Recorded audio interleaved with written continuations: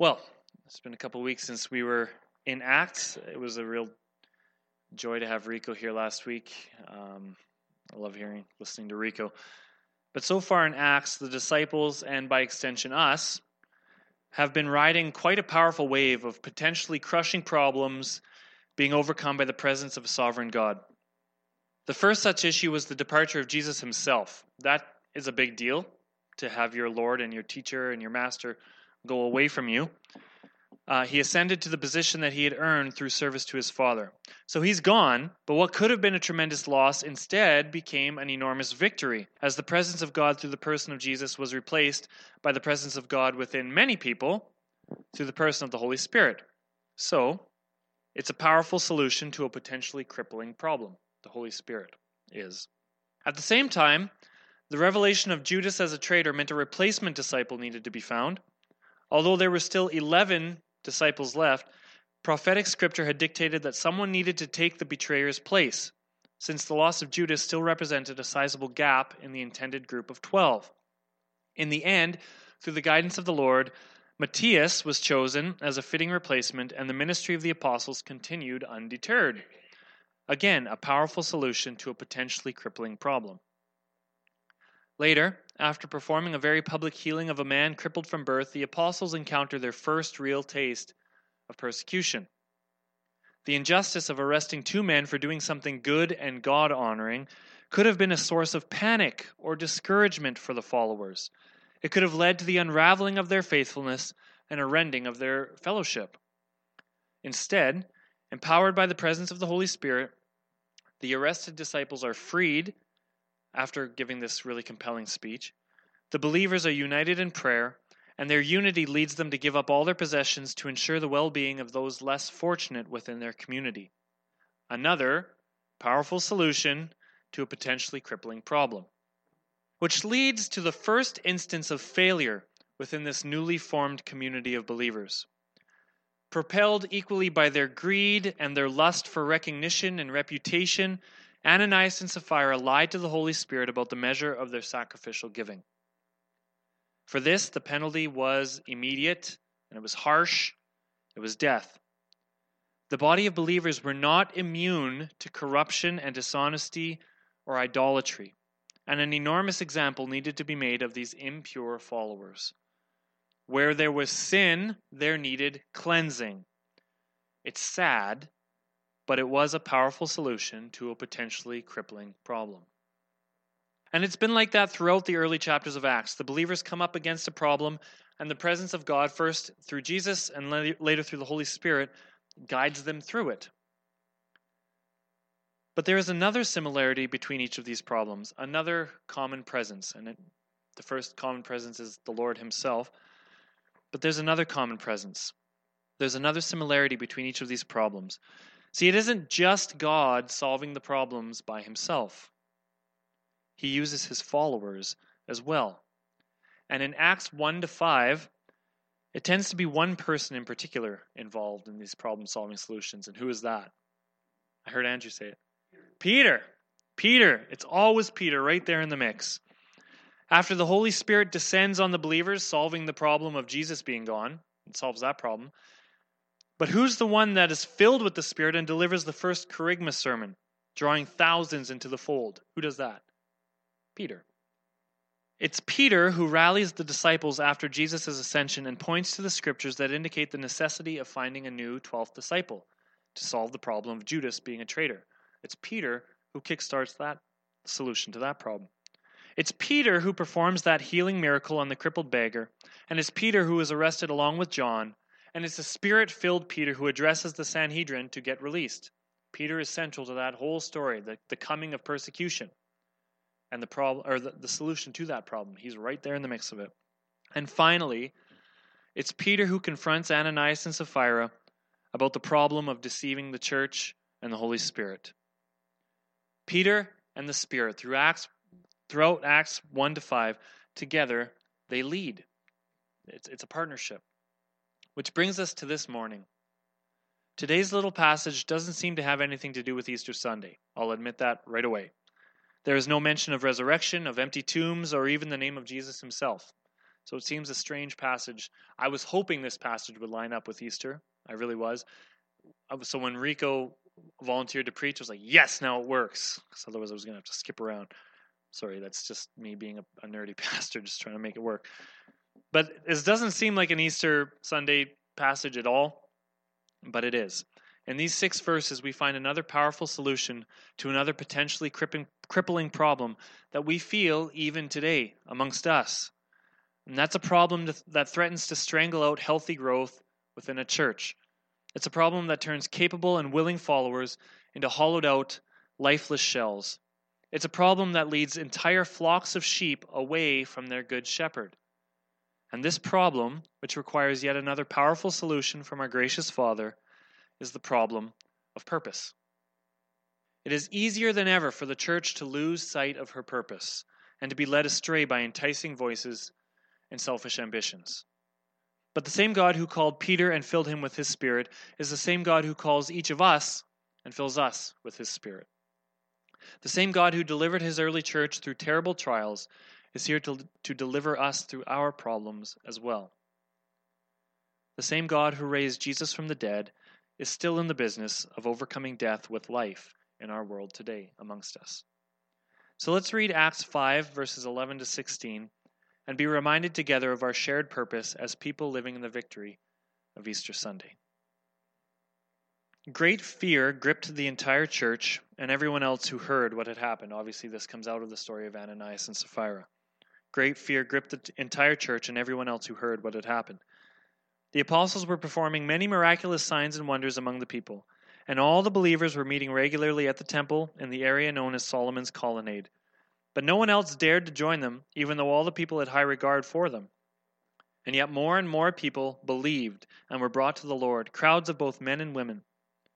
As a result of the apostles' work, sick people were brought out into the streets on beds and mats, so that Peter's shadow might fall across some of them as he went by. Crowds came from the villages around Jerusalem, bringing their sick and those possessed by evil spirits, and they were all healed. That's our passage for today. It doesn't sound very Eastery. I'll get to that. But this passage is a bridge passage, sandwiched between 2 stories of those aforementioned problems in Acts. The problem of dishonest followers, Ananias and Sapphira, the story comes out of that, and it leads to the problem of intense persecution from those in positions of authority, in this case the Jewish Sanhedrin Council. Right in between those stories of big problems that need to be solved by the presence of the Lord comes this little story, this little reminder that despite setbacks, despite suffering, God's kingdom continues to advance. Even in the midst of all these problems, God is moving forward with his people. I began the reading in verse 11, which was the last verse of our last story in Acts, Ananias and Sapphira. It deals with the immediate effects of the ordeal with those dishonest disciples. And the immediate effect was that great fear gripped the whole church. Now, this makes sense because I'm sure everyone in the church is recognizing themselves as just filled with just as much potential for sinfulness and selfishness and greed and a lust for reputation as they had. I'm sure they see what happened to Ananias and Sapphira and think, well, there but for the grace of God go I. Like that could be me at any moment. So you can imagine how everyone in the church would be gripped with fear. They could see it happening to themselves. And for God, that is the desired effect. He accomplished what he meant to do in punishing Ananias and Sapphira so severely. It led to a purification of the church. People were considering the ramifications of their sinfulness freshly. But there's something very easy to miss in verse 11. And it's the specific reason why I wanted to read it. It's one little word that's very important. This verse, verse 11, contains the very first time in Acts, and actually in the whole New Testament, where the church is called the church. This is the first time that they are called the church, here in verse 11. And it doesn't come in the context of a great victory or in the context of a mighty miracle. It comes in the context of failure and fear. I'm not sure what that means, but it means something. When they are most broken and most at a potential to scatter is when they are called the church. And then Luke goes on to highlight the effects of that terrible act. And they're positive, right? It's a good thing that happens. The Greek word rendered church is the word ecclesia. There it is in the Greek, ecclesia. The word ecclesia simply means assembled people of some common association, usually the same citizenship. So the people of Athens would be, those citizens would gather together and be ecclesia, if that makes sense. It doesn't necessarily have religious connotations. For example, our fundraiser last week was ecclesia. The people of Clyde gathered together for a common purpose. That had, well, it did have to do with church, because the church were putting it on, but the people who came were not necessarily church people, but they were still ecclesia. However, as with so many other rich Greek words in the New Testament, once it becomes associated with Jesus, it takes on a life of its own. It takes on a definitive meaning in Scripture. The word ecclesia is used 22 more times to describe the group of believers in Acts, but it is not only a New Testament word. Remember when I taught you about the Septuagint 2 weeks ago? Anybody remember that word, Septuagint? The Septuagint was the Jewish translation of the Old Testament from Hebrew into Greek. Because in Jesus' time, Hebrew was a second language to even people in and around Jerusalem. The main language of the people of the time was Greek. And so they translated their scripture, which we call the Old Testament, the entirety of their scripture into Greek, so it could be understood in the common language of the people. Which makes sense. That's exactly what we did in the 1500s with the Bible. We translated it from Latin into English. It's just something important and good to do. And this Jewish translation from Hebrew into Greek was an enormously influential document for the writing of the New Testament. Keep in mind that when Luke and Paul and Matthew and Mark and John, when our writers wrote their letters, they didn't write them thinking, hey, one day this will be the Bible. I'm adding on to our scriptures. They didn't write it assuming they would become canonized. They just wrote these letters because they were important for the church. It wasn't until after, 100 and some years after, that they were collected and it was decided this is the canon. This is what we will call sacred scripture. And so when they wrote, they relied heavily on this Septuagint, the wording, the phrasing, the language, the theology. It's what they believed, and it came out in their writings. Well, the thing is that the word ecclesia is used throughout this Septuagint to describe the assembly of God's people, Israel. Whenever Israel gathered together, they were called, in the Septuagint, ecclesia. For Luke and for the early church itself, their primary designation of themselves as ecclesia was not unique to them. It was a title passed on to them and shared with the original people of God, the Hebrew people, the Israelites. They were ecclesia first. And so in that way, church is a bit misleading as a translation of ecclesia, because we lose the sense of connectedness to the Old Testament. It is not just a New Testament word. It is an Old Testament word as well. We don't think of Israel as a church, do we? No, I don't. And yet it too is ecclesia. Some early English translators, instead of calling it the church here in verse 11, they called it the congregation or the assembly, since those were the words they used in Old Testament translations as well. If ecclesia becomes congregation or assembly in the Old Testament, it made sense for it to continue through to the New Testament. It bonds the two together appropriately so. And so now you may be wondering what any of this has to do with Acts 5. Why is he rambling on about translations again? Doesn't he know I have 10 pounds of chocolate Easter bunny to get to before supper time? Well, I apologize to both you and your confectionery rodents. I know you have chocolate to eat. We'll get there. Be patient. I'm trying to make a small point that connects to the larger point about the problem of purpose.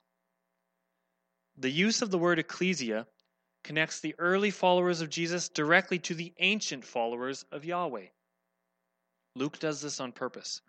It constitutes a passing of the torch, just as the arrival of the Holy Spirit in flames and wind and earthquake connects that moment to the giving of the law and Mount Sinai, where Israel was galvanized into a nation. That moment connects to this moment, and Scripture is full of this. Today is a great example. Easter Sunday is directly connected to what, Darcy? Passover. That's right. Directly connected. It's just another reminder that our purpose as the body of Christ is the same as Israel's purpose as the holy nation of God's people. At its core, at its fundamental core, we share the same purpose as Israel does. We are just as responsible to listen and to follow and to obey our Lord as Israel was, right? I mean, our Lord may have changed a bit. It's now Jesus instead of Yahweh, but Jesus is Yahweh, so it's still the same. I know it's confusing. I don't understand it either.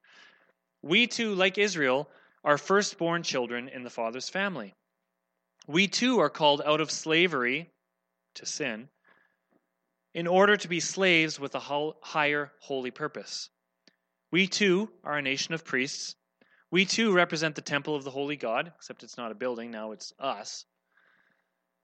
We too carry on the purpose for which Israel was given its name. What does the name Israel mean? Fight with God? Yeah. Wrestles with God. Struggles with God. Yeah, exactly. That's what the name Israel literally means, wrestles with God. And that's our purpose as well. If we are ecclesia, then we are related to Israel. Of course, this needs to be said strongly. Jesus changes everything. We are no longer Israel. We are not Hebrews. We are merely born in the tradition of the Hebrews, much like Jesus himself. And I'm not saying that we can't use the word church anymore because it's a bad translation. It is not. That would be preposterous. Church is still a great word for what we are. I'm not saying do away with it. I just want us to see a little deeper into what that word church actually means. It contains depths of meaning that reach back to our brothers David and Isaiah and Moses and Abraham. When we use the word church, ecclesia, we are saying we are part of a tradition that expands all the way back to, you could say, creation. I think that is beautiful. I don't want to diminish our connection to the Old Testament, even though we are children of the New Testament. So before we even get into the details of the church's successes in Acts 5:12-16, we are first given a reminder of our origin story. The first principle of our purpose is this: we are descendants of an ancient lineage. It benefits us to know the story of Israel in the Old Testament since we share her story to a large degree. All the stumblings and fumblings and failures of Israel that you read, we can read ourselves into that as well. But what about the specifics? It is true that the teachings and character of Jesus differentiate us from Israel, even if we're related to Israel.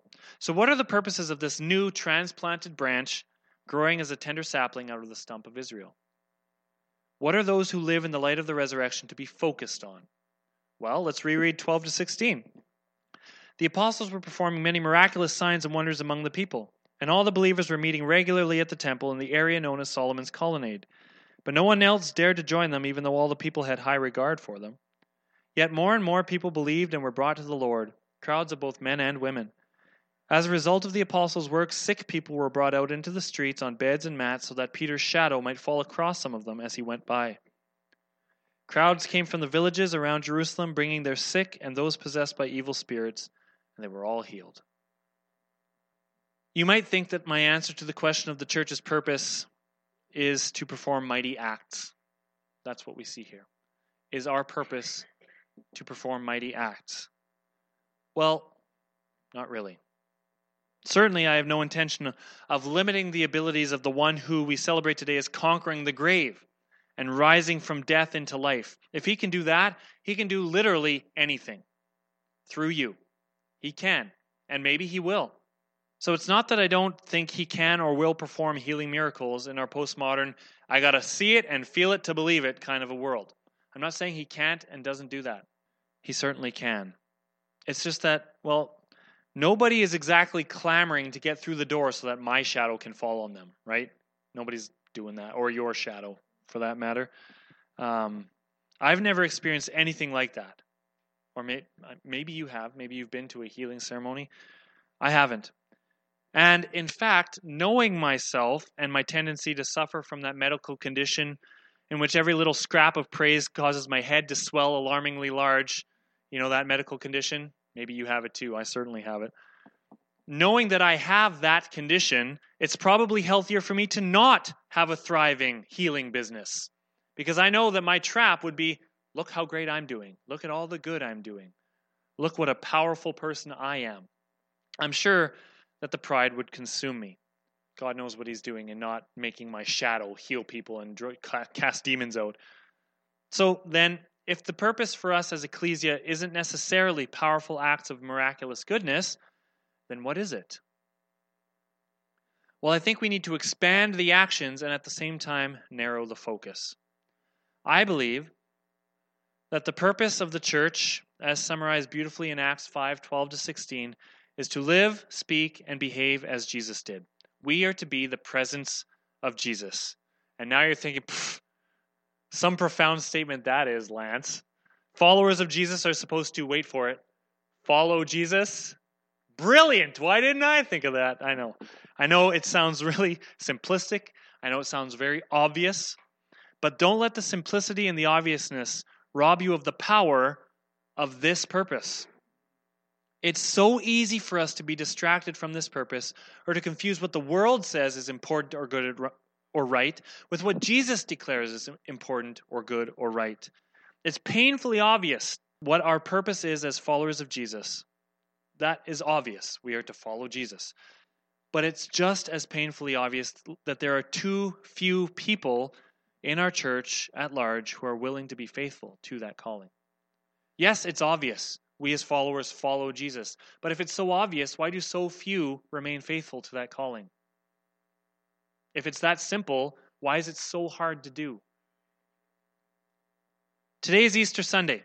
And on Easter Sunday, we celebrate these simple but beautifully life-altering truths. First of all, that Jesus Christ was a real human and that he was the real Son of God, right? Is that the first thing that we can be unified under? Yes. Secondly, that this God-man named Jesus was willing to die a shameful, barbaric death in order to take our deserved punishment for all of our brokenness and faithlessness and sinfulness. That this God-man Jesus died for us. Is that the second thing we can affirm today? Yes, good. So he really lived, he was real, and he really died. It was an actual death. And thirdly, that this God-man named Jesus came back to life despite being really dead, and in doing so, made it possible for those who believe in him to likewise conquer sin and shame and death, and to become a new creation filled with eternal life. Right? Can we affirm those three things? He really lived, he really died, he really rose again. And that has real ramifications for us. Because that's not all. It doesn't just end with a rolled away stone at a tomb. It doesn't end there. That's not all that Easter Sunday means. The story doesn't end there. He demands something in return for all these free gifts of grace and forgiveness of redemption. He requires your life, your very life. Every breath, every movement, every word, he wants it all. Why? First of all, because he's worth it, deserves it. And second of all, because there's work to be done. There is a mission and a kingdom. In other words, for all of those who believe he died and rose again and then rose to glory, there is purpose to our life. There is a reason we are here. And he is doing something in us and through us to accomplish that mission. Our purpose is not to simulate Jesus or to merely describe what he's like. Our purpose is higher than that. Our purpose is to be Jesus. Not just be like him, to become him in a very real way. Nothing less. And that ups the ante of this a little bit, doesn't it? To follow him is to be him, become him, to consume him. And so what exactly does it mean to be Jesus? That's kind of vague. And that's where Acts 5 is illuminating to us. To be the presence of Jesus is to be filled with his Spirit, as we've seen throughout Acts. The first thing is that we are filled with his Spirit. Then, once we are filled with his Spirit, we be Jesus by being together. I am not Jesus by myself. I only look anything like Jesus when I'm surrounded by other people who also look like Jesus. Paul talks about the church as a body. Well, a body looks incomplete without an arm. And without a head, it certainly looks incomplete. Jesus is our head. Without him, it all falls apart. But My body is incomplete without my liver, without my nose, without my pinky toe. All of it comes together to be the body. And it's hard for me to be Jesus as just one part of the body without the rest of the body, without you challenging me and encouraging me and growing with me. We are Jesus in the flesh. We are Christ incarnate together. And that can't happen when we are squabbling and arguing and tearing each other apart. Verse 12 says, they all met together. That's what it says here in Acts 5. They all met together. And that meeting together is the start of our purpose. We affirm the sacred truth of needing one another. There's a huge movement in our world today, especially among young people, and I know I went through it just as they do, where we don't need church. Like, you don't need to go to church to be a Christian. And while that may technically be true, it's also incredibly hard to the point of impossibility to be a Christian without the presence of fellow believers. I think the wiser I get, and hopefully that's what's happening. I think that's what's happening. The wiser I get, the more I realize that flying solo is a fool's mission. That, it's famously, you've probably seen it on Facebook if you're on Facebook, sitting in a church doesn't make you a Christian any more than sitting in a garage makes you a car. Yes, that's true. That is technically true. But how does a car get the service it needs unless it goes to a garage? We need to be where we need to be to grow. We need each other. So that is part of our purpose, growing together in unity to keep the body of Christ healthy. Third, if we are to be Jesus, we are to spread out from ourselves. And we do this with honesty and purity. Remember Ananias and Sapphira? The warning still applies.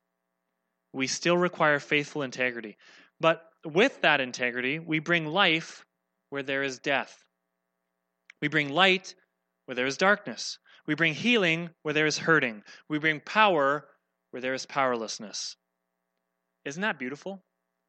That is our once we have him in us and once we become him together, that our mission is to go out and welcome more to the body, make our body bigger, bringing life where there is death. That is the whole theme of Easter. Why? Is it for our own sake? Heck no. Were we crucified unjustly for the sin of all humankind?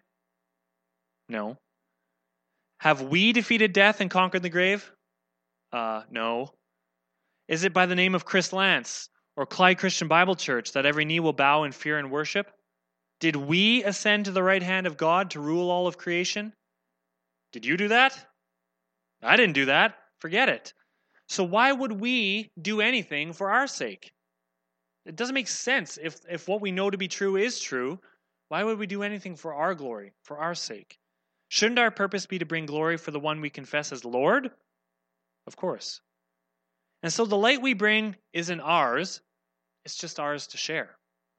And any miraculous thing we do, you know what? You do miracles every day. I don't know if you know this, but you do. You do miraculous things every day. Things that are impossible according to human nature. Things like forgiving an enemy, or selling an extra vehicle you have to pay for a kid to go to Bible college, or coming home tired from work and baking cookies for your neighbor with cancer, or volunteering for an evening of bringing dignity and warm clothes to drug-addicted prostitutes, or finally getting the courage to confess to a friend that you're struggling with something harmful, or biting the bullet and asking your coworker if they'd like to join you in church on Sunday.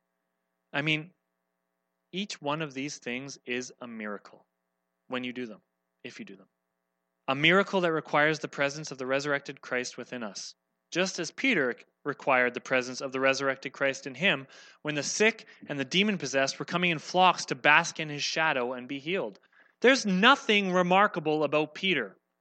Do you remember him in the Gospels when we studied Luke for 2 years? Do you remember the portrait of Peter we got from Luke? He's a bumbling, stumbling, fumbling. He shouts out inappropriate things at inappropriate times. He never seems to understand. And eventually he just abandons Jesus at his moment of greatest need. So there's nothing remarkable about Peter. He's just a fisherman. a passionate, hot-headed, stubborn fisherman. So there's nothing remarkable about Peter except one thing, that Peter understood his purpose. That's the only remarkable thing about Peter, is he knew his Lord and he knew his purpose. His purpose was challenging, but after Jesus reclaimed him, feed my sheep 3 times at the end of John, after Jesus reclaimed him, Peter didn't waver once from the challenge of his purpose. Not when Jesus left him, ascended to heaven. Peter didn't waver. Not when a replacement for Judas was needed. Peter didn't waver. Not when he was imprisoned simply for showing compassion to a broken man. Peter didn't waver. Must have been discouraging, but he didn't waver. And not when greedy dishonesty threatened to seep into his father's house through Ananias and Sapphira. Peter didn't waver. Peter knew his purpose, to continue seeking his Lord's will, to continue serving his Lord's kingdom, to continue loving the endless people whom the Lord placed before him, sometimes loving them by teaching them, sometimes loving them by healing them, sometimes loving them by confronting them. And does that not sound like a little mission statement that we created together? Peter's purpose. I better read it for the podcast. Seeking the kingdom with others, serving the king with others. But even Peter could not do any of this alone. Peter needed his brothers and sisters beside him, and he needed the presence of his Lord within him. I'll say that again because it's important. Peter could not do what he did alone. He needed his brothers and sisters beside him, and he needed the presence of his Lord within him. That is the nature of our purpose, as individuals and as the body, as a church, as ecclesia. That's the nature of our purpose, to know and proclaim and even become our resurrected Jesus here on earth. It's a partnership. In fact, it's very much like a marriage relationship. Among the very last words of the entire Bible are these, from Revelation 22. These are some of the last words of the Bible, and it says, "The Spirit and the bride say, 'Come.' Let anyone who hears this say, 'Come.' Let anyone who is thirsty come. Let anyone who desires drink freely from the water of life." Who does the inviting here? Who is it that says, "Come"? The Spirit and the bride. And do you know who the bride is? The bride of Jesus? Who's the bride? The church. We are ecclesia. The church is the bride. You and I. We are the bride, and with the Spirit, we go to those who are thirsty and we offer them living water. We invite them to come. That's exactly what we see in Acts 5. The Spirit and the bride partnering together and inviting the thirsty to come. That is our purpose. That's what was happening in Jerusalem in Acts 5. That's what is happening in Clyde in 2017. Right now, you're doing this. And that is what will happen when those who have followed Jesus faithfully reach their reward and shed sin and death once for all by the grace of our resurrected Lord. That's what Revelation 22 is saying. That's what it's all about, partnering with the presence of God and offering healing to the hurting, water to the thirsty, and on Easter, life to the dead. If we continue to be faithful in this, Clyde Christian Bible Church, if we hold true to our purpose of being the presence of Jesus, then the words of Acts 5:14 will ring true for us as well. What does 5:14 say? It says, "More and more believed in the Lord and were added to their number, multitudes of both men and women." If we are faithful to our purpose, we'll experience a similar thing as well. And so he is risen indeed, as we said to start the service. He is risen indeed. He raises us up with him to accomplish his good purpose. And I know that we can fulfill that purpose because he lives. Even today, he lives. He lives in us. And so with that, we are going to sing "Because He Lives," because I think it's a really fitting conclusion to everything that I've been saying here. It features lines about, I know that life is worth living because he lives. That the amazing and good things that he does through us are possible because he lives. And that's our purpose, to partner with the Spirit, to bring life where there is death, to bring water where there is thirst. Why don't we pray together? Jesus, thank you for giving us life. And thank you that you fill us with life in order to make you known and to make you glorified here in Clyde and wherever we go. I pray that we would be people who bring water to the thirsty, bring life to those who are spiritually dead, bring hope to the hopeless and power to the powerless, just as we see in Acts 5. But Jesus, we cannot do that without you. We acknowledge that you are the source of all that, and we ask for the grace of your presence in us to accomplish our purpose here in Clyde. We pray in your powerful name, because you live. Amen.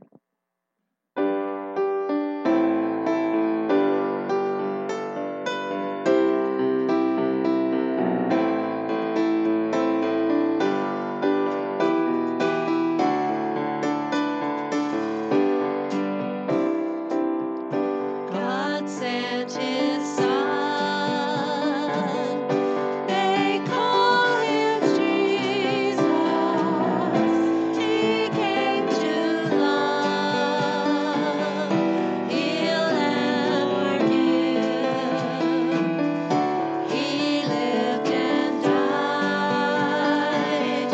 to buy my pardon. An empty grave is there to prove my Savior lives. Because he lives, I can face tomorrow. Because he lives, all fear is gone. Because I know he holds the future, and life is worth the living just because he lives. How sweet to hold a newborn baby and feel the pride and joy he gives, and greater still, the calm assurance with his child can face the certain days, because he lives. Because he lives, I can face tomorrow.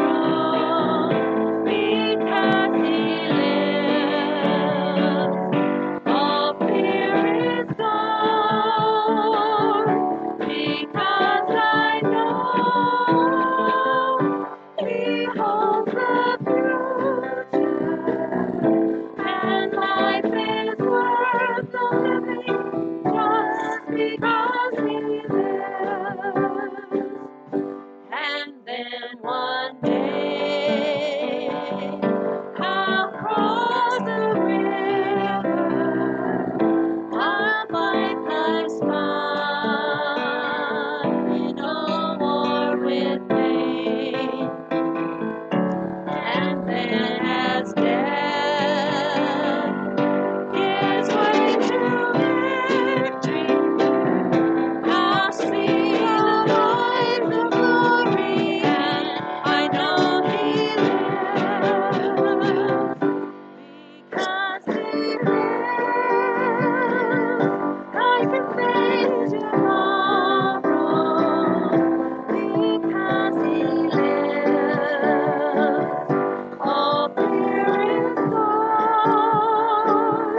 Because I know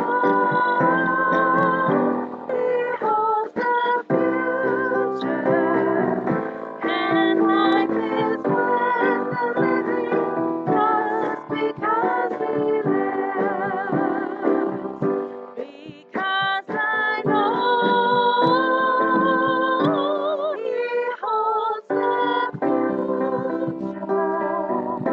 and life is worth the living just because he lives.